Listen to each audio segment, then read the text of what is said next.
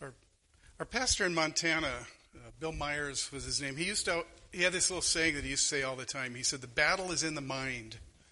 The battle is in the mind." And we need to think clearly. We need to have undivided minds, unmuddled, undistracted, to really truly do the Lord's work. It matters. Our minds matter. And I was thinking about how easily distracted we all are. In fact, it's become a big part of our culture, I think. What's the word? Multitasking, right? So there's this article. It was in the Stanford News Service. It says, the title is "Media Multitaskers Pay Mental Price," Stanford study shows. Here's the article, part of it. "So you think you can multitask? Texting while driving, no problem. Watching television and reading from the Bible, no problem. Checking your email while listening to your spouse, no problem. Right? No problem. But in reality, according to a team of researchers at Stanford University, multitasking causes big problems. A Stanford University News Service article announced the study this way: attention multitaskers, if you can pay attention, that is, your brain may be in trouble. The researchers originally set out to discover what gave multitaskers their special focus. Instead, they were surprised to discover that in many ways, multitasking impairs performance. So while many people think they're effective at juggling multiple tasks, they're actually pretty lousy about it. Lousy at it. For instance, heavy multitaskers are suckers for distraction and for irrelevancy. According to one of the researchers, everything distracts them. Multitaskers were also more unorganized in their ability to keep and retrieve information. They were even worse at the main thing that defines multitasking, switching from one task to another. Heavy multitaskers underperformed in almost every area of the study. I thought that was interesting because we need to have undivided minds. And, sometimes I find that my mind goes off in many directions. Some mornings when I'm sitting in my office having a really good time with the Lord in prayer and His Word, my phone will make the little ding sound. And what do? I multitask. I check to see what it was, Usually it's something very unimportant. So I find that many times I just need to shut off my computer monitor, put my phone on silent, or even go somewhere else to have my devotion. God cares about our minds. This is the point of this service, or this sermon. We need to glorify God with our minds. He cares about our thought life. And He cares that we think clearly, that our minds are undivided, that we focus on what's important. We need to glorify God with all of us, all our mind, soul, body. And we need to glorify Him with our minds in particular. That's what I want to talk about this morning. We're told to set our minds on the things above, the things of God. Remember when Jesus rebuked Peter?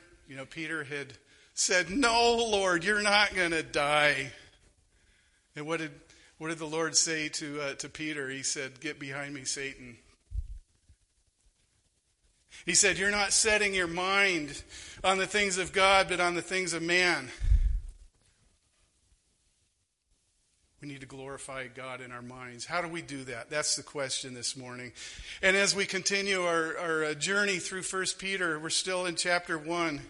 We come to 1:13 where Peter talks about sanctifying ourselves, being holy. And he begins talking about our minds, our thought life. If you turn with me to 1 Peter 1:13 in your Bibles, it says, "Therefore, preparing your minds for action and being sober-minded, set your hope fully on the grace that will be brought to you at the revelation of Jesus Christ. As obedient children, do not be conformed to the passions of your former ignorance, but as he who called you is holy, you also be holy in all your conduct, since it is written, you shall be holy, for I am holy. Let's pray. Lord, as we open your word, Lord, I just pray that you would give us clear minds, that you would give us willing and receptive hearts. Lord, teach us what we need to know this morning from your word. In Jesus' name. So I'd like to pull out three things from this passage about glorifying God and with our minds. You know, we need to give God glory with our minds through hope, through obedience, and through holiness. So first, let's give God glory with our minds through hope. You know, in verse 13, the main verb is a Greek word that means set your hope. Set your hope. The word means to put your confidence in. Put your full confidence in the grace that will be brought to you at the revelation of Jesus Christ. And the subordinate verbs are two of them: preparing your minds for action and being sober-minded. And these commands which deal with our minds tell us how we are to set our hope on God's grace. We'll get back to this hope thing in a moment, but let's first look at what we need to do, and there's a couple things. First, we need to get our mind ready for action. Get our minds ready for action. I've given this a lot of consideration, especially in light of what Pastor Myers said. You know, that the battle is in our minds. Our mind is a battleground. We need to take this very seriously. What is our thought life like? You know, what kind of things occupy our minds? How can we better prepare ourselves mentally for the battles that we face day to day? God cares about our minds, and we need to have mental discipline. That's what Peter is saying right here. As Paul says in 2 Corinthians 10:5, take every thought captive to obey Christ. Take every thought captive to obey Christ. Remember the Shema. We talk about this frequently, it seems. Love the Lord your God with all your heart, all your soul, all your mind, all your strength. Let's think about what it means to love God with all our mind. We must not be lazy and careless in how we think. Peter says, prepare your mind for action. Now, there's the next slide has a picture. Okay. Prepare your minds for action translates to an ancient image, which is literally in the Greek, it's translated, gird up the loins of your mind. Gird up the loins of your mind. This is how to gird up your loins, by the way. You know, in the ancient and parts of the modern Middle East, I guess, you know, the form of a dress is a man's long outer shirt draped down to his ankles, and you could see that it would be kind of hard maybe to move around in that thing if you're in battle or if you're doing physical labor. You wouldn't be able to perform agile or quick movements. So when such actions were needed, a man tucked his shirt into his belt. These are the steps, guys. This is from a website called The Art of Manliness, by the way.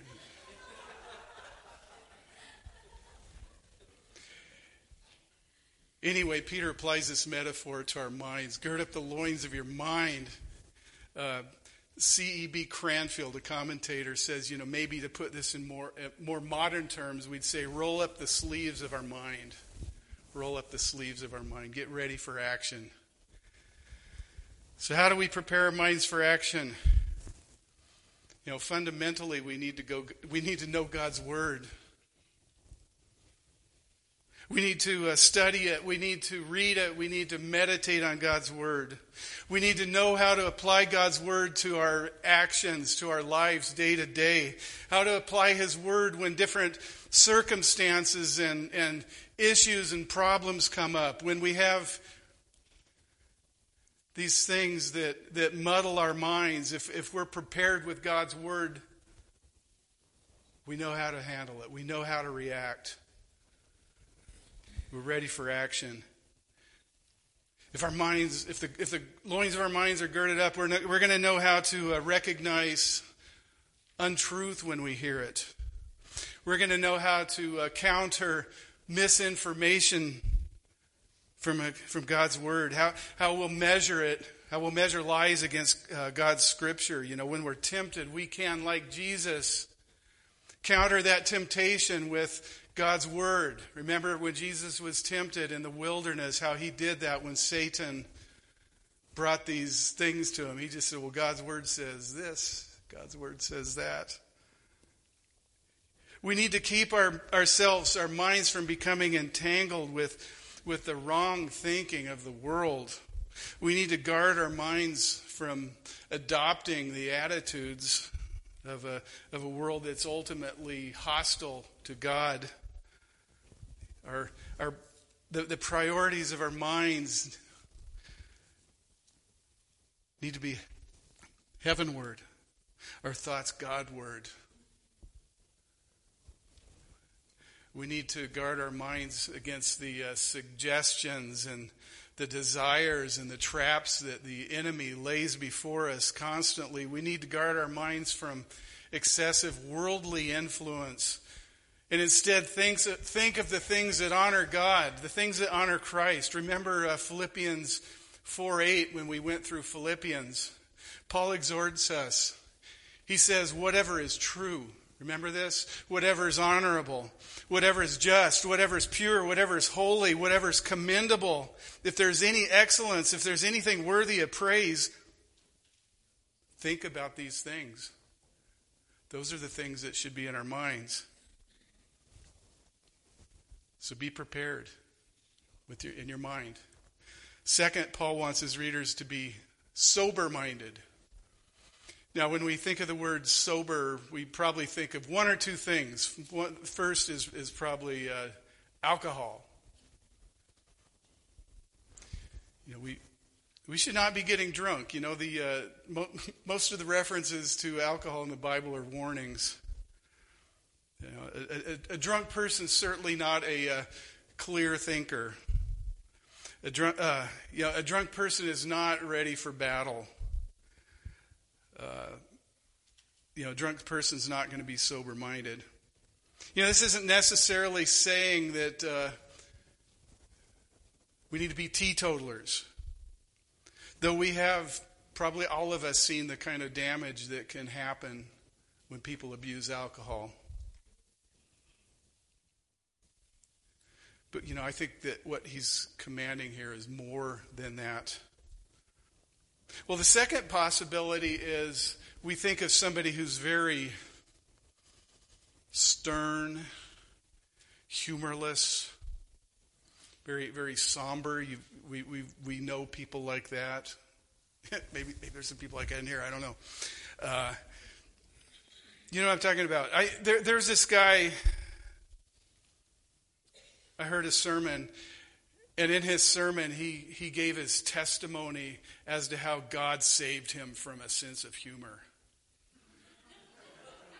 And this guy, I'm not making this up, this guy never smiled. I like when people laugh at my jokes, but he never did. He wouldn't even smile at them. And, you've seen the old photos of the, from the 1800s when the photographer must have been saying, okay, frown, click. That's not what he's saying, It's too bad, really, because God wants us to be people who are full of joy. The joy of the Lord is our strength, right? What Peter is saying here, I don't think is either one of those two things. He's saying that we need to be sensible in our thinking. We need to be not flighty. We need to be not out of control with our emotions. The lexicon, the Greek lexicon definition for the word that Peter is using here is as follows. Be free from every form of mental and spiritual drunkenness, free from excess, passion, rashness, confusion, etc. In other words, be well balanced and self-controlled. Be well balanced and self-controlled. That's being sober-minded. And I think James hits on this in his epistle when he says that every man should be quick to listen, slow to speak, and slow to anger. I think that's a picture of sober-mindedness right there. Picture of self-control. You know, how often do we let our emotions cloud our judgment? We all do it. You know, not pausing to think, just reacting, blurting out the first thing that comes to our mind. That's what Peter's warning us against. We need to be mentally prepared. We need to be alert if we're to perform what is the main action of this verse, which is to hope in God's grace. You hope fully in God's future grace. Peter says, set your hope fully on the grace that will be brought to you at the revelation of Jesus Christ. Our minds need to be in the right place if we're going to do this wholeheartedly. You know, we know that God has given us very generously His grace and our salvation. You know, we've been saved by grace through faith. We've been justified. We've been born again. We've been adopted into the family of God if we've believed in Jesus. This is past grace. Very amazing stuff. You know, we know that we've been given God's grace in our salvation. We've been justified. But He gives us grace daily, present grace. You know, the grace that secured our salvation is the same grace that gives us the ability to live the Christian life day by day, moment by moment. God's given us the Holy Spirit to keep us on the right path. That's nothing but grace. He's given us the grace to endure the hard things of life. You know, I know that many of us have gone through hard things. Many of us are going through hard things right now. Very difficult things, but God's with us. He says, I will never leave you nor forsake you. Awesome present grace. What Peter's talking about here is future grace, though. Future grace. Think of that song, Amazing Grace. That's a song we all love. You know, it says, through many dangers, toils, and snares, we have already come. You know, we can look back and see the things that God has done for us, the things He's brought us through. But He says, it is grace that brought me safe thus far, and grace will lead us home. You know, it's that present grace that's brought us through those things. But finally, His grace is what we look forward to, future grace. You know, this is the grace that will ultimately come to us in eternity. John Piper says, this grace which moves in power from God to you at a point in time is both past and future. It has already done something for you or in you, and therefore is past, and it is about to do something in you and for you, and so it is future. Both 5 seconds away and 5 million years away. God's grace. God's grace is ever cascading over the waterfall of the present, from the inexhaustible river of grace coming to us from the future into the ever-increasing reservoir of grace in the past. In the next 5 minutes, you will receive sustaining grace flowing to you from the future, and you will accumulate another 5 minutes worth of grace in the reservoir of the past. Picture that. So, Peter says, preparing your minds for action and being sober-minded, set your hope fully on the grace that will be brought to you at the revelation of Jesus Christ. This is our hope. This is the grace that we will ultimately realize when we are with Jesus, when we see Him face to face. I'm looking forward. So we need to be right-minded, alert, sober, ready for action as we eagerly await the Lord's return. Let's glorify God in our minds. Peter says next that this needs to play out in the way we live. We need to heed the Father. We need to obey Him. We need to glorify God in our minds in obedience. In verse 14, he says, as obedient children, do not be conformed to the passions of your former ignorance. Now notice the premise here. He says, as obedient children. Let's take that apart. First, if we've believed in the Lord Jesus for our salvation and received Him, we are God's children. If we aren't, none of this is going to make any sense. You know, what a privilege, though, it is to call God our Father. You know, it's because of His love for us that we can be called His children and name Him as Father. John says this very beautifully in 1 John 3, 1 through 2. He says, see what kind of love the Father has given us that we should be called children of God. And so we are. The reason why the world does not know us is that it did not know Him. Beloved, we are God's children now. And what we will be has not yet appeared, but we know that when He appears, we shall be like Him, for we shall see Him as He is. There's that hope. We have the privilege of being His children. But with the privilege of sonship comes responsibility.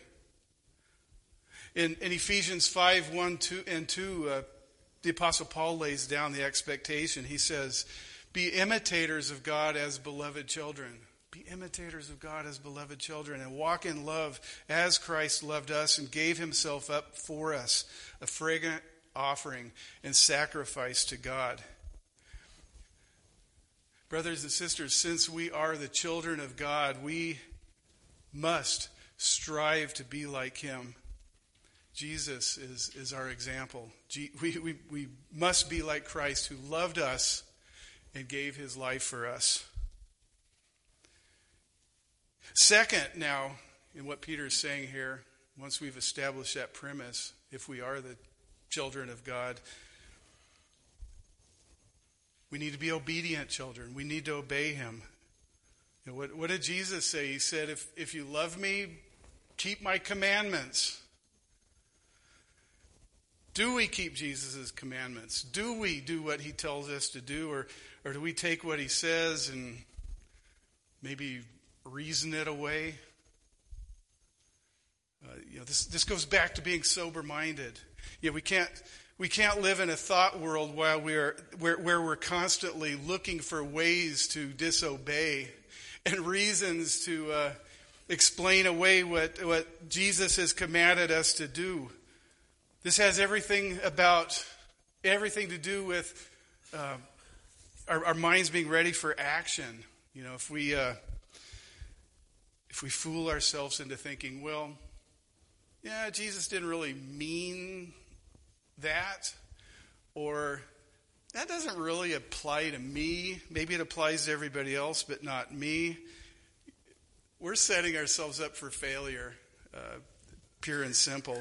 We're pitting our own cleverness against God's word. If we do that, we're raising our own opinions against what we know or should know about God. And so we need to guard against this inclination. This is an inclination that all of us have. Paul speaks of this tendency. This tendency for us to challenge God in our minds. And here's what he says.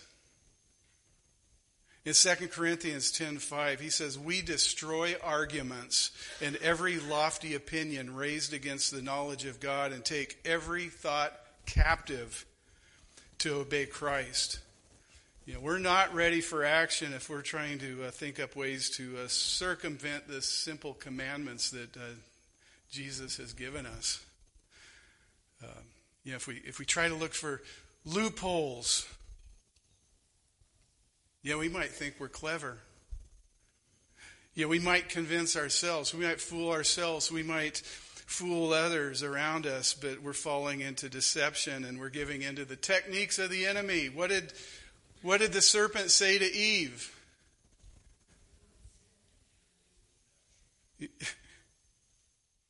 Did God really say that? Did God really say you shall not eat of any tree in the garden? And Eve said, yeah. And she said something about not eating, touching, or whatever. She even expanded it. But what did the serpent say? You're not going to die. He made up things about what God's motives were. To convince her to rationalize away what God commanded. We can't do that. We'll come up with principles of living that are contrary to godly living. We can't do that. We can't reason away the commands that God's given us. We need to, as Paul says, destroy that way of thinking. Take every thought captive in this battleground, which is our mind. Peter says, as obedient children, do not be conformed to the passions of your former ignorance. Notice how he just keeps going back to the mind. An ignorant mind is what we don't want. Here's the evidence of our obedience. What is the shape of our lives? Do we let ourselves be molded by the world's way of thinking? Or do we conform to the image of Christ and the thinking that God gives us? Again, the Apostle Paul in Romans 12:2 says, do not be conformed to this world, but be transformed by the renewal of your mind, that by testing you might discern what the will of God is, what is good and acceptable and perfect.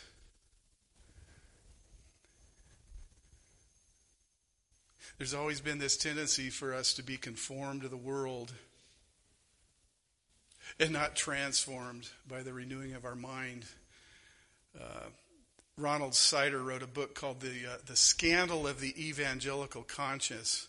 Its subtitle is, Why Are Christians Living Just Like the Rest of the World? And he says this, to say there is a crisis of disobedience in the evangelical world today is to dangerously understate the problem. Born-again Christians divorce at about the same rate as everyone else. Self-centered materialism is seducing evangelicals and rapidly destroying our earlier, slightly more generous giving. Only 6% of born-again Christians tithe. Born-again Christians justify and engage in sexual promiscuity, both premarital sex and adultery, at astonishing rates. Racism and perhaps physical abuse of wives seem to be worse in evangelical circles than elsewhere. This scandalous behavior for people who claim to be born again by the Holy Spirit and to enjoy the very presence of the risen Lord in their lives. It is quite scandalous. As believers, we need that constant renewing, that constant renewal of our minds from the Holy Spirit. We need to be able to look back at our past selves and see and acknowledge, admit that we were wrong and repent. We can wrongly explain away our wrong thinking and sinful behavior by saying, well, that's me. I've always been that way. This is the way I'm wired. No. We need that constant renewing of the mind. We need to be growing and maturing. I've always been that way. And that might be true. But God wants to fix that. You might say, well, you can't teach an old dog new tricks. You've heard that. Well, you can't, but God can. God must. We need to be able to look back and realize our former ignorance. Like Peter says, repent of our wrong thinking. We need to submit to Him in obedience. We need to know God's Word. We need to allow ourselves to be challenged by what God has to say to us. We need to be constantly remolded, reformed as we become conformed to the image of Christ, becoming more like him. So let's glorify God with our minds, setting our thoughts on the hope that we have in Christ, obeying him, and finally giving ourselves wholly to him in holiness. Verse 15 says, "But as he who called you is holy, you also be holy in all your conduct, since it is written, you shall be holy, for I am holy." Now, a lot of people have a lot of different ideas about what this word holy means. I think the world would think, well, if a Christian is holy, what does that mean? It means that something really negative, like they think of this person as a stiff, arrogant, judgmental person who hates them and sees them as their enemy. A lot of people think that about Christians. It's not what Peter's talking about here. When Peter quotes this verse, "Be holy because I am holy," he's pulling this out of Leviticus. Leviticus 11:44 says, "I am the Lord your God. Consecrate yourselves, therefore, and be holy, for I am holy." There's actually a number of places in Leviticus where God says this, "Be holy because I am holy." And this Hebrew word is kadosh, which means to be separated. To be separated, set apart for God's use. The Apostle Paul talks about that, about us being holy vessels set apart for God's use. Tim Keller gives a good example. Listen to this. You're reading a newspaper, and it's all for your information. You read 20 or 30 articles, you get through it, and it's all helpful to you, but suddenly you come across one particular article you want to use. This is an article that really has something you want to use, and you want to use it because you're writing something, writing some copy, writing paper for class, preparing for a talk or something, and you say, I need that article. When you need something out of the newspaper, what do? You cut it out. You separate it from the newspaper because it's yours. It won't be any use to you if you don't separate it out from the rest of the paper so that it's with you. It's for your use. When the Bible talks about holiness, it's saying the same thing. What it means to be holy is to be cut out. It means to be separated. It means to be set apart for God's exclusive use. Holiness is a lot more than just simply obeying a set of rules. It's to be in mind and in will and in heart, and in every way it means to be God's, holy God's, W-H-O-L-Y. It means to belong to God. That's exactly what it means. Just like here is your newspaper and you cut something out so it's yours, you set it apart. That's what it means to be holy. That's what it means to be completely at God's disposal for his use. It means to put yourself completely into his hands. It means to want that, to want to be used. Have we given our whole selves to God for his service? Have we determined to love God with our whole selves, including our minds? As with all things, we need his help in this area. We need his grace. D.A. Carson says, people do not drift towards holiness. People do not drift towards holiness. Apart from grace-driven effort, people do not gravitate towards godliness, prayer, obedience to Scripture, faith, or delight in the Lord. What do we drift towards? We drift towards compromise, and we call it tolerance. We drift towards disobedience and call it freedom. We drift towards superstition and call it faith. We cherish the indiscipline of the lost self-control and call it relaxation. We slouch towards prayerlessness and delude ourselves into thinking that we've escaped legalism. We slide towards godliness and convince ourselves we have been liberated.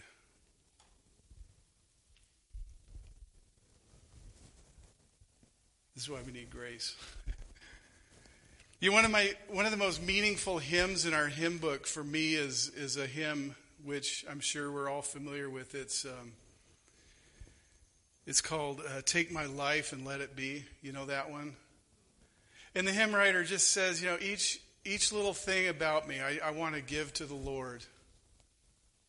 Everything about my life, every part of it, I want to consecrate it. I want it to be set apart as holy to the Lord. Let me just read a few verses. The first one says, "Take my life and let it be consecrated, Lord, to thee.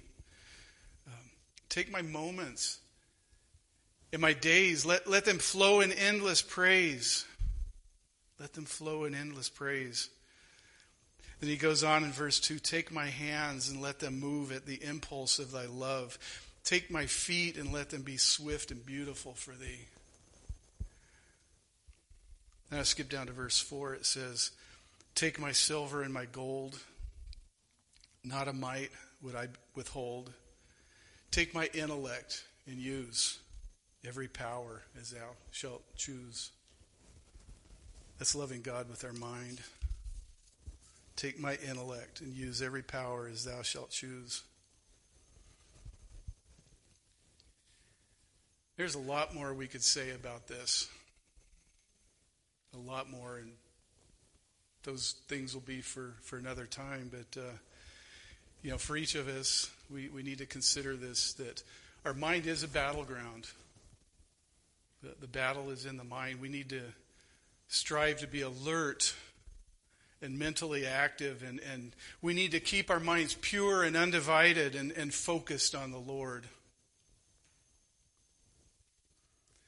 When difficult things come up, let's ask the Lord, Lord, how would you have me think about this? How would you have me think about this? What does your word say? How can I glorify you with my attitude, Lord? Lord, in this issue, I surrender my will to you. I submit to your instruction. Let's treasure our sonship. Let's be ready and let's be eager to obey our God. Let's consciously set ourselves apart for him, consecrating every part of us to his service, laying aside our selfish desires, our sinful motives. Let's seek Christ-likeness in all our ways and glorify God in our minds. Let's pray. Lord, let us be challenged by your word today. I know I'm challenged. We need your grace and your wisdom as we seek to live in you and for you. Help us, Lord, to guard our hearts and our minds. Help us, Lord, to think clearly and think rightly and undivided, Lord. Help us have the same attitude as the Lord Jesus, who loved us and laid his life down for us, Lord. Help us to have that humility in our minds. Lord, help us to allow your peace to reign in our minds. Lord, take our intellect and use every power as you choose. Amen.